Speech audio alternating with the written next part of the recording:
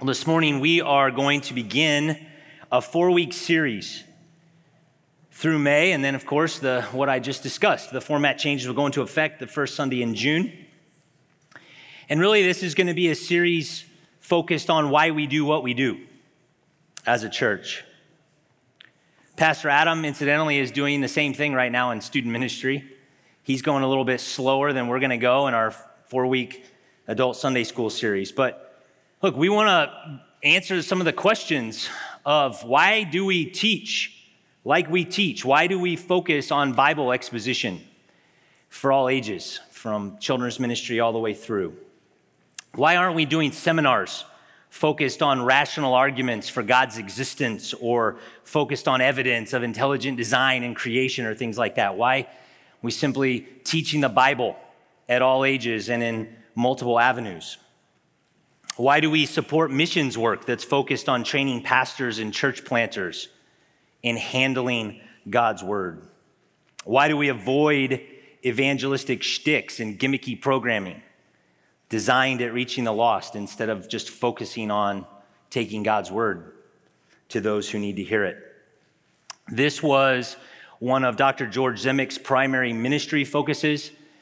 As you've heard over the last month, and actually last probably 6 weeks, Dr. Zemick is now with the Lord, but he had a profound impact on the Expositor Seminary, on Pastor Rick and the men who teach there, and then on myself, Pastor Adam, Pastor Aaron, and many others. And he has a book called Doing God's Business God's Way, and I've unashamedly stolen that title and put that on the top of your handout, Doing God's Business God's Way at MRBC. Just as a personal testimony, that was like the class at TES. It's called Apologetical Methodology, and he reviews and critiques what we consider often as classical apologetics. And then as we move through the semester, you come to a point where he says, well, what are we supposed to do as ministry? What is the philosophy of ministry built on God's word? What does God's word tell us about how we should do ministry? And just to say that that's a formative class in the way that I think about ministry, and of course the way we do ministry in our church, would be an understatement. It was really a way to come by and be like, okay, I knew this is what we were supposed to do, but I really couldn't tell you why. And Dr. Zemick very simply, through sustained exegesis, says this is why. I want to address something though, because anytime you say you're doing something God's way, it sounds arrogant. You agree? I mean, we do ministry the way God said we should do ministry. And it just automatically sounds like, whoa, how do you know? What gave you the corner on that? And so I just want to address that. Like, God's way, really? And this is the antithesis of arrogance. It's actually to show that, no, this is doing ministry in a way that's utterly void of human-centeredness, utterly devoid of our own abilities that we have innate and our own creativity, and we're just yielding to God's word. So to say that we're doing God's business God's way, to say that we want to do ministry the way that God's word intends or would say that we should do ministry, is to say we want to do it dependently and in accordance with what God's word lays out for us. We just want to be faithful and obedient. So it's the opposite of saying, well, we've somehow, got the market cornered on really ministry the way that God would give his stamp of approval to. No, it's just dependence on God's word that has led to these conclusions. We want to talk then about how ministry fleshes out in ministry to one another, in our church, in ministry to the lost, and in the formal teaching ministries of the church. And that's what you will look at the next 3 weeks. We'll look at the ministries of the one another's here at MRBC. What are our focuses? What does God's word indicate about that? Ministry to the lost, and then lastly, in the formal teaching ministries of the church, to wrap up this series. But it's my task today to sort of stitch together and give you an overview that leads really to the undebatable conclusion that the word of God used by the Spirit of God is the only way that sinners are saved and sanctified. To which I'm sure you all say, all right, can we just be done with Sunday school? We already believe that. And that's good. But we want to be reminded of that and how that then truth works itself out in the way we do one another's. The way that we would prioritize how we reach the lost, the way that we organize ourselves when we have formal teaching ministry in this church. And that's what the subsequent weeks will consist of. If you look at your handout, you're going to see there's an awful lot of Bible verses, and you're going to say, are we going to get through all these? And the answer is no, we're not. I've given them to you. All right, I'm basically, especially this first section, just going to summarize. We're not even going to have you turn. These are for you. These are mostly reminders, things that we've taught in various other avenues. But don't be nervous on my behalf, okay? We're just going to fly through those things. I know that I've got 2 hours worth of material here in our 35 minutes, and that's not even a concern for me, okay? We're not going to try to look at these. You can study these on your own. But I just want to give you a summary. Really, what's the conclusion? When I say the necessity, and when you hear in the future how the necessity of word ministry, what do I mean? Well, by word ministry, we mean any ministry of the Word of God, whether that's in evangelism, whether that's in one-on-one discipleship, whether that's what I'm doing right now, whether that's what Pastor Rick does when he preaches to us, whether that's what happens on Wednesday nights, whether that's what happens in Children's Sunday School right now, any children's ministry outlet, that's word ministry. That's what I mean by that. And that is what we're about at Mission Road Bible Church. And the reason why we're about that are below in summary form for us. But I just want to summarize what all of this biblical evidence, the conclusion that all this biblical evidence leads us to up front, and then we'll talk about it also in summary fashion. Since Adam's fall in the garden, all men and women are dead in trespasses and sin and utterly hopeless to solve the problem that they have apart from God's initiative. Man's sin problem is most acute in the lost, but believers, as we know, still deal with the effects of sin. Furthermore, Satan is active in working against both the lost's acceptance of the truth and also in believers, seeking to deceive and to trip up. Against all of those oppositions to the truth, those problems, we find that both salvation of the lost and sanctification of believers, both of those realities are God's business. He's the one who must take initiative in both of those things. He's the one who has said that he sovereignly, by his grace, works both of those things to completion. And he has chosen the weak, you and me. He's chosen to use weak and feeble men and women to carry out his mission of saving and sanctifying by communicating his word. Because of that reality, because sanctification, because conversion or salvation on the front end are God's business, our ministry must be built upon the means that he has given us to carry out the task that he's entrusted to us. It's pretty straightforward, right? And while that sounds very simple, you don't have to look around in evangelicalism very far, or even outside of evangelicalism within Christendom, to see ministries that are not based on those simple conclusions. Ministries that aren't a sort of a logical outworking of, well, if people are lost and God's grace through the use of his word applied by the Spirit are the only means of bringing lost men and women unto salvation, the only means of sanctifying men, what else can we do except teach God's word and apply God's word? But many ministries have added their own wisdom, have added things that are carried out on their own efforts, and that could be because they don't believe the effects of sin are as robust as Scripture says they are. Maybe they don't believe in the sufficiency of God's word and that it is efficient and effective to carry out the tasks that God has said it will carry out. There's a lot of reasons, but our purpose in this isn't to directly critique what's out there, but to simply focus on what we're doing here as a congregation. I've given you a summary quote from Dr. Zemek in your handout. This is kind of the end. This is the summary of our whole series, really. God has indeed abundantly provided divine resources for us to do his business his way. These are his special weapons for true spiritual warfare. Our tangible weapon in hand, or our sufficiency in hand, that's the word of God. And our tangible weapon, our sufficiency in heart, is the person of the Spirit of God himself. He says, spiritually considered, these divine and nuclear weapons are not optional, but absolutely necessary for ministry. And then really this sentence summarizes what you're going to be taught. The effectual dynamic of the Spirit of God working with the Word of God alone can save and sanctify sinners. That's our philosophy of ministry. That God's Word alone used by the Spirit of God, can save and sanctify sinners. We have no power on our own to offer something that can convert the lost. We have no power in our own to sanctify ourselves. We have no wisdom apart from God's wisdom in his word. We have no effective power even in using the word apart from God's Spirit, wielding it and utilizing it. And so to say that we want to do God's business God's way, or ministry God's way, is to say we want to do it dependent on his Spirit, dependent on the word, trusting in the work of the Spirit and in the work of the word to carry out all the things under our mission statement as a church. So what I've put before you, the next headings, the obstacles of sin, self, and Satan, then the implications of God's sovereign grace and God's business, and then the provisions of God for ministry his way. That's essentially a bullet point summary of a book or of an entire semester's class. All right?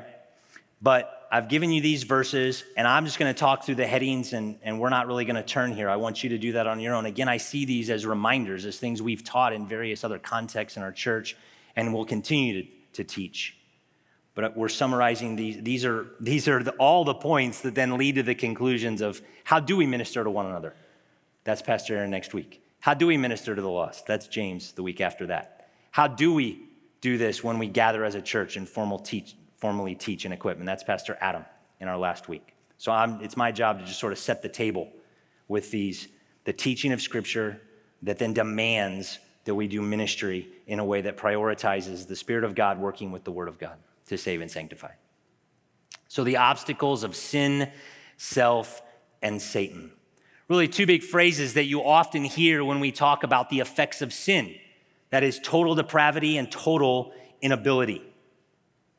The biblical testimony of humanity's corruption is what we call total depravity.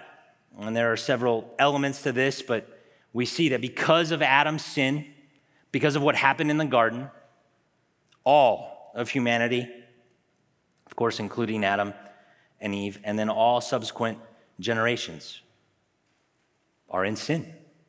We're born in sin. Romans 5 indicates that. Genesis 3 gives us the historical narrative that shows that. So when we say total depravity, what do we mean? Well, we mean that sin proceeds from inward corruption that's there from conception. David says that in Psalm 51. In sin, he was conceived. It doesn't mean that his mother sinned and that resulted in his conception. It means he's acknowledging that the sin that abounds, the transgressions that abound, actually proceeded from a corruption that he was born with. Ephesians 2 as well. Dead in trespasses and sins by nature, children of wrath. The testimony that describes humanity's corruption and the pollution of sin is manifold. You can see many verses that paint that picture, right? Most famous to us may be Psalm 14 and then Romans 3. There is none good. There is not even one. All have sinned. We see that every part of humanity is affected by corruption. That means all of us, internally all of us as well, our hearts, our minds, our flesh. It's just, we're affected by sin. It can't be compartmentalized. What is the primary effect of this depravity? Well, it works itself out in what we call total inability. And that would be to say that our wills are in bondage to sin and our corrupt nature. Jeremiah 13:23, right, says we have as much power to change that as an Ethiopian does to change the color of his skin or a leopard does to change the color of his spots. That's how unable we are. Because of this, 1 Corinthians then 2:14 teaches kind of the double bad news. That is that our bondage to sin renders us both unwilling and unable to respond on our own to spiritual realities. 1 Corinthians 2, Paul, before verse 14, is talking about the role of the Spirit of God in revealing God's will. that the apostles then were carried out to reveal to others. And he says, but a natural man does not accept the things of the Spirit of God. There's the willingness or unwillingness, for their foolishness to him. So he's unwilling. Because of sin, in the natural man, he has a perpetual refusal to accept the truth. But it's not merely unwilling. He goes on. And he cannot understand them because they are spiritually appraised. That's where we talk about unable. This is what we might say the perpetual impossibility of rightly appraising or valuing the significance or the truthfulness of God's word. This doesn't mean that simply unbelievers are not smart enough to comprehend the words on the page of Scripture. It's not what that means. When we say understanding, it means that they're not appraised rightly. They're not examined rightly, valued rightly. The worth, the truth, the significance. The grammar and the syntax of John 3:16 is simple and straightforward. This verse does not teach that an unbeliever reads John 3:16 and says, I just simply can't comprehend what these words even mean. This is some sort of a proposition or whatever. No, that's not what it means. It's not like you or I would, well, maybe not all of you, me, looking at a complex math equation, my head hurts and I'm just like, I don't understand what this means, or a foreign language. That's not what he's referring to here. He's saying that an unbeliever, someone lost apart from God's initiative, reads John 3:16 and says, doesn't even have the ability to rightly appraise the value of that truth. Unwilling to accept it and unable to rightly appraise it. That's total inability. It's a bleak picture, isn't it? Came here to be encouraged this morning, and thus far I've not encouraged anyone. These are important reminders, though, when we get to the encouraging part. That mainly when we talk about total depravity and total inability, we're talking about man prior to conversion. However, disciples still have what Doc Z famously said was a hamartiological hangover. Hamartiology is simply the doctrine of sin. We have a sin hangover. The effects of sin still remain. We're no longer in bondage to sin. We're no longer enslaved to sin if we're in Christ, but the effects of our fallenness are still there. Thus, we have an inability to sanctify ourselves. 1 John 1:8, if we say we have no sin, we lie. Galatians 3:3, are you so foolish, having begun by the Spirit? Are you going to be perfected by the flesh? That's impossible, Paul says in Galatians. Similarly, Philippians 3:3, that those who are true in Christ place no confidence in the flesh. Why? Because the effects of sin remain. It's God's work. Our sanctification, while certainly involving our effort and our willing, because of our hearts that have been regenerated, ultimately God works out his salvation in us, as Philippians chapter 2, verse 12 and 13 teach. So we still have a sin hangover. That's an obstacle. And Satan, he works against the unbelieving and the believing. 2 Corinthians 4:3 tells us that he blinds the minds of unbelievers. So Paul tells us in 1 Corinthians 2 that unbelievers are unable and unwilling. But it gets worse. 2 Corinthians tells us that Satan is actively at work, even blinding the minds of unbelievers so they don't accept the truth. So there's innate, that is the obstacle of self because of sin that doesn't want to accept. And then Satan himself is actively working so that they don't accept as well. And then we see from Scripture, and Pastor Rick's going to certainly spend a lot of time here in Ephesians chapter 6, that believers deal with the obstacle of the evil one. 2 Corinthians 11, Paul says that he's concerned for that church, that they would be deceived as Satan deceived Eve even. And then Ephesians 6:11 talks about the schemes of the evil one, the schemes of Satan that are employed against believers and require us to take up the full armor of God, which incidentally that chapter ends with Ephesians 6:17, right? Which is what? The sword of truth used by the Spirit of God, right? That's the conclusion. The Holy Spirit using his word. So that's, if you want to call it the bad news, that's the obstacles of sin, self, and Satan that demand that we do ministry a particular way, because those are obstacles that God has given us means to overcome. But the means to overcome those obstacles are very particular. And they flow from understanding that salvation is God's business. That's the next point. These are the implications of God's sovereign grace.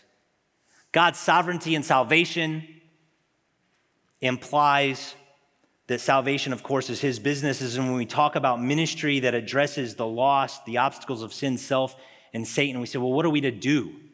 Well, we do what God has given us to do, ultimately because of his sovereignty and salvation. So we want to remember that the salvation of the lost is God's business. This is throughout the pages of Scripture. I've given you two of many scriptures. Psalm 3:8, salvation, it's the Lord's. It belongs to him, right? It's his plan. It's his work. It's for his glory. Everything about salvation ultimately belongs to him. Titus 3, he saved us, right? Read all through there, but he saved us. When? When we were lost. Not because of our own ingenuity, our own wisdom, or any work in and of ourselves, but because of him, his work, by the washing of regeneration, by the Spirit of God. So salvation is the Lord's, but also sanctification. The sanctification of the saved is God's business. Romans 8 tells us that's a part of God's unbreakable chain of salvation, from election and calling all the way to glorification. It's his work. Philippians 1:6, he who began a good work in you will see that through to completion. And I referenced earlier, Philippians 2, verses 12 through 13, and we see that. He is at work in his children. So if you have all these obstacles according to Scripture, we rightly understand the implications of sin. We rightly understand that God must take initiative to save, and that it's God's gracious work in the lives of his people to sanctify. Then we're utterly dependent on him for these outcomes. So what has he given us then to carry out ministry? Because he has called us to take ministry to the lost and ministry in the church. So you have all this bad news. We're corrupt. The lost are corrupt. They're unable and unwilling apart from moving of the Spirit of God. Believers deal with this hangover to where we still deal with the effects of sin and resistance in our hearts to the truth. What about the fact that the evil one is at work to prevent the lost from believing on top of their own rebellion and rejection and recalcitrance? And then for believers, he seeks to deceive. And yet we're reminded of God's gracious initiative. But if we're called to carry out ministry, what are the provisions he's given us? And that is the dynamic Word of God and the dynamic Spirit of God. Look at Jeremiah 23:29.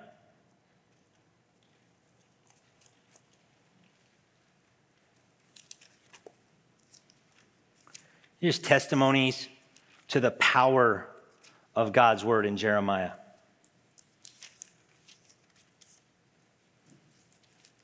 Jeremiah 23:29, is not my word like fire, declares the Lord, and like a hammer which shatters a rock. God's word is powerful. It's dynamic. Flip back just a few pages to Jeremiah chapter 20, verse 7.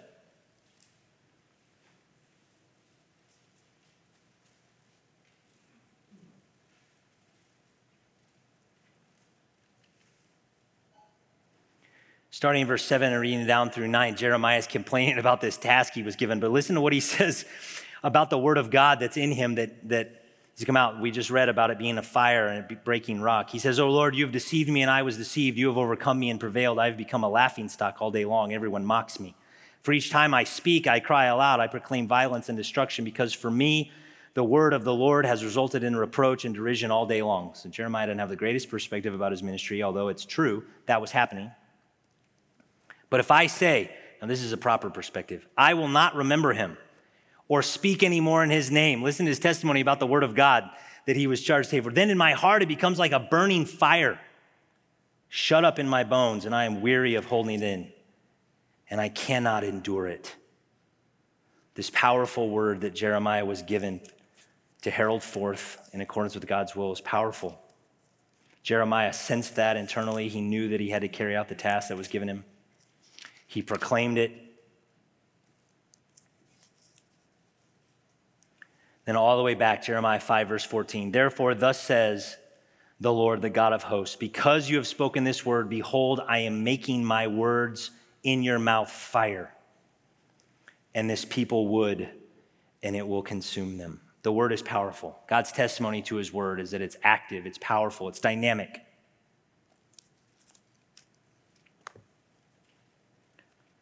Another example, 2 Timothy chapter 3.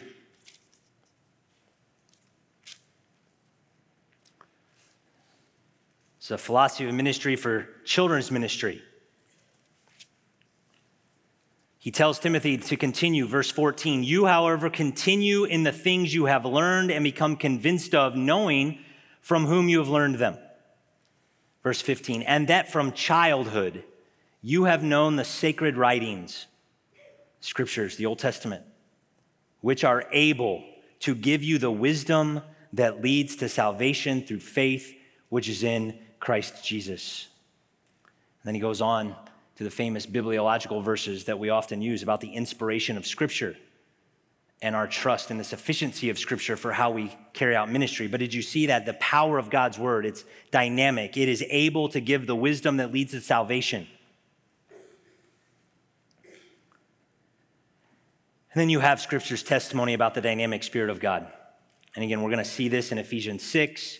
I've given you some summary points there. The Spirit is the originator of the new birth or conversion. We see an example of that in John 3. The Spirit blows where it wishes. But you must be born of the Spirit to be born again. 2 Peter tells us that his role in Scripture being written. We've referenced 1 Corinthians 2 multiple times, but there it talks about the Spirit wielding his word. And then John 16, he convicts with the word. I encourage you to go back and study those things.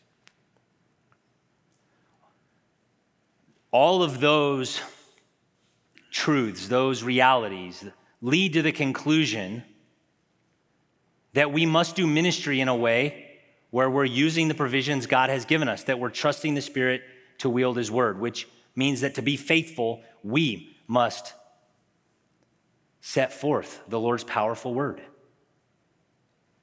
That's why word ministry is prioritized at every level of ministry.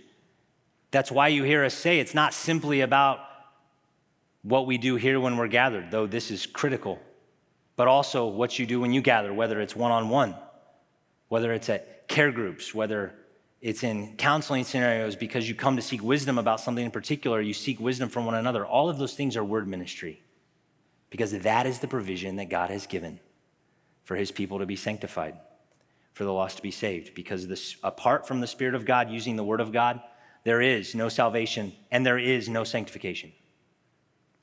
There's no other way. This is how God has said his work will be carried forth. And he's given that charge to us, weak vessels, to carry forth the precious truth of the gospel and his word.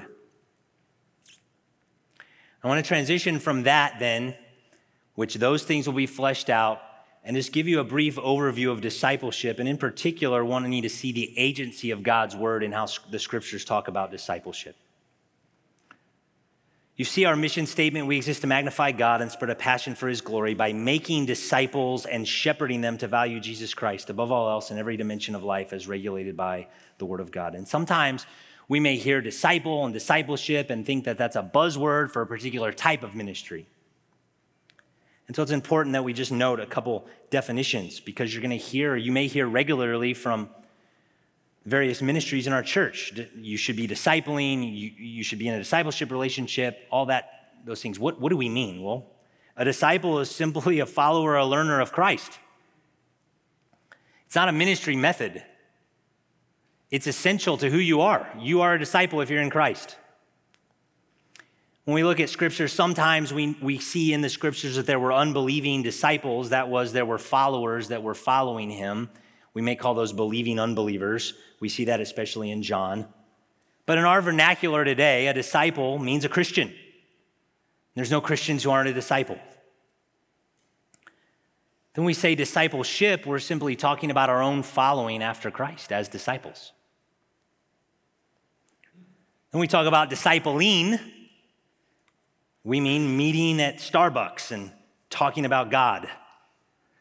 No, that's one application, right? That's not the definition, right? Of course. Nobody laughed. Come on.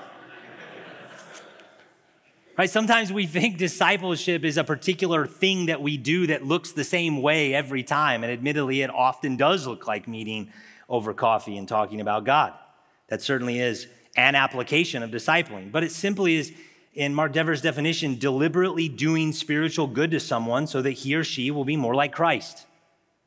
The reason I say what I say about meeting at Starbucks and talking about God is because this, right now, is discipling. Sunday morning sermons are discipling. One-on-one interactions are discipling. Care group interactions, counseling one another formally are all forms of discipling. Because discipleship is simply learning all that Christ commanded and seeking to apply that in our lives as we're made more like Jesus. So discipleship and discipling are not reserved for the elite. It's not a special class for the super gifted in the church. It's not if you're really serious, you're a disciple and you're interested in discipling, but only if you're a really serious super Christian. That's not the point at all. All of us are disciples. All of us require discipling. So I've given just 4 points here, and what I find compelling about these is just to see, at least in the examples I'm given, of the agency of God's word in discipleship. So if we're making the case that our ministry is word-based in every facet, I just think it's helpful to see how the scriptures connect to discipleship from our calling all the way to our continuance and our being completed to God's word. So we see in one place, for example, 2 Thessalonians chapter 2, verse 14. In our calling, disciples are called by the word. Says it was for this he called you. Well, what's this? Well, verse 13, salvation through sanctification by the Spirit and faith in the truth. Here, the Spirit and the truth, of course, again, hand in glove. It was for that salvation that he, God, called you. How were you called? Through our gospel, through the preaching of the gospel. That's what Paul's referring to. Proclamation of the word of God that he was entrusted with. Disciples are called. How are disciples made? Through the gospel. Disciples are called by the word. That's our origination, if you will, our conversion, right? The word of God. Obviously instrumental. No one's converted apart from the gospel. No one's converted apart from the word of God. Paul here is talking about the preached word. Remember back in 1 Thessalonians 2:13, he says, when we came to you, we thank God for you. Because when you received the word from us, you accepted it, not simply as the word of men, but as the word of God. Throughout his correspondence with the Thessalonians, he refers to the word, and he's talking about the word that was heralded, the word that he taught, the gospel that he proclaimed. So the agency of the word, disciples are called by the word. Discipleship also involves conformity. So you're called to be disciples, but disciples conform to the word. The Great Commission, Matthew chapter 28. Maybe you've heard said before, we want disciples, not decisions. We don't employ a ministry methodology that is herd 'em up and brand 'em. You've heard that said, right? Get everybody together, stamp them with the Christian brand, and send them on their way.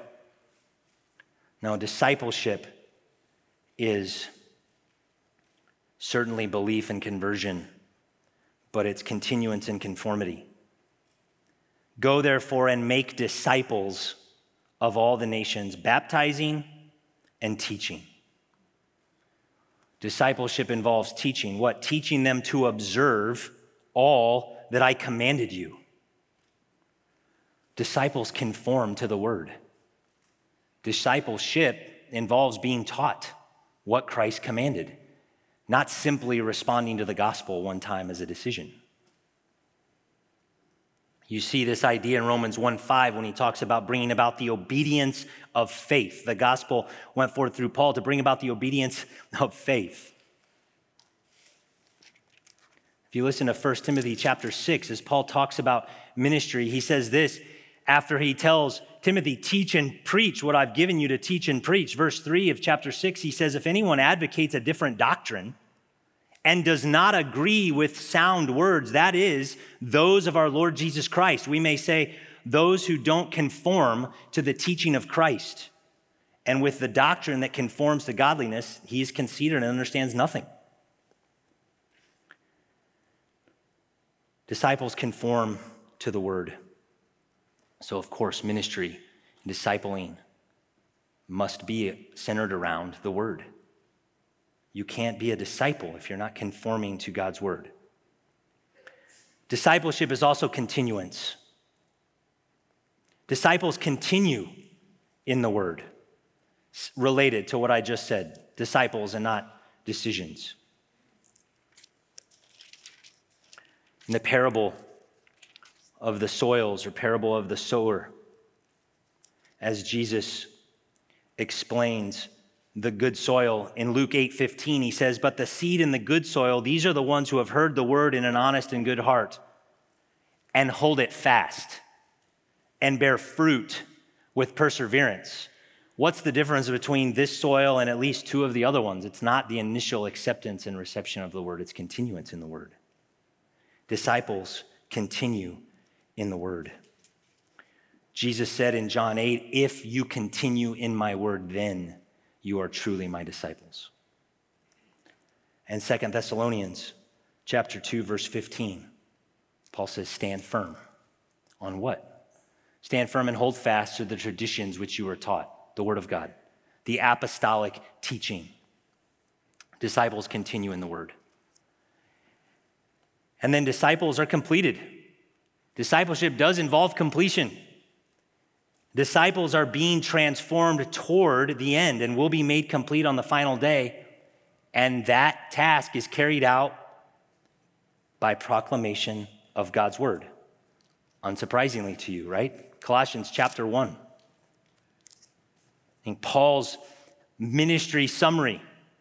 Verse 28, we proclaim him. That is Christ. Verse 27. Okay, what's that look like? What's the manner? What's this proclamation consist of? Admonishing every man and teaching every man with all wisdom. Unto what end? So that we may present every man complete in Christ. The completion of disciples, the ultimate maturity of disciples that comes through the admonishing and the teaching of the word of God. Paul said it's for that ultimate end that I labor, striving. So Paul's efforts involved, but according to what? His power, which mightily works in me. And there's certainly an implied reference to God's power involved, the Spirit involved in the ministry of the word that's carried out. I know that was quick, but what I want you to see in this overview of discipleship in just these particular verses is the agency of God's word. You're going to hear in the subsequent weeks that because of the conclusions that I said earlier about sin and God's sovereignty and the provisions he's given us, what does ministry look like? It's word-based. And there's no way to comprehend discipleship or being a disciple or even what discipling looks like apart from the word of God. It's involved in everything from your call, from when you were dead in your trespasses and sins and you became a disciple through the gospel call, through your being taught to conform to the word, to the Lord's word, to the standard of sound word, to all that Christ commanded. That you remain in it together, and ultimately it's the word of God taught that will make you complete on that day.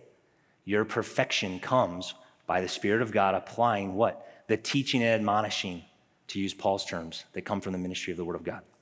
And we're going to focus on that. Again, not to say some sort of arrogance or to be prideful. We do God's business God's way. With humility, Say we are laboring, we are striving, we're endeavoring to do God's business God's way, and he has given us a clear path and provisions that are stated, and that's what we want ministry to be about here at MRBC, and we want to just remind ourselves of what that ministry is and what it looks like. Let me pray. Father, we thank you for the provisions of your word and your Spirit we've heard so much about in the recent weeks and our preaching here, and we've been reminded of. We know we depend on you and your work in us, but also you've given us a task to carry forth your word, to use your word in our relationships as we admonish and teach one another. We ask, and I ask, that you would give us a fresh awareness of the supremacy of your plan and your work of grace and the instruments you've given us to be a part of this ministry you've called us to, namely your word, that we would trust that and that we would trust the working of your Spirit with that word as we're faithful. Encourage us this morning as we interact with one another in the next moments and as we sit under the preaching of your word again this morning in our second service. We ask these things in our Savior's name. Amen.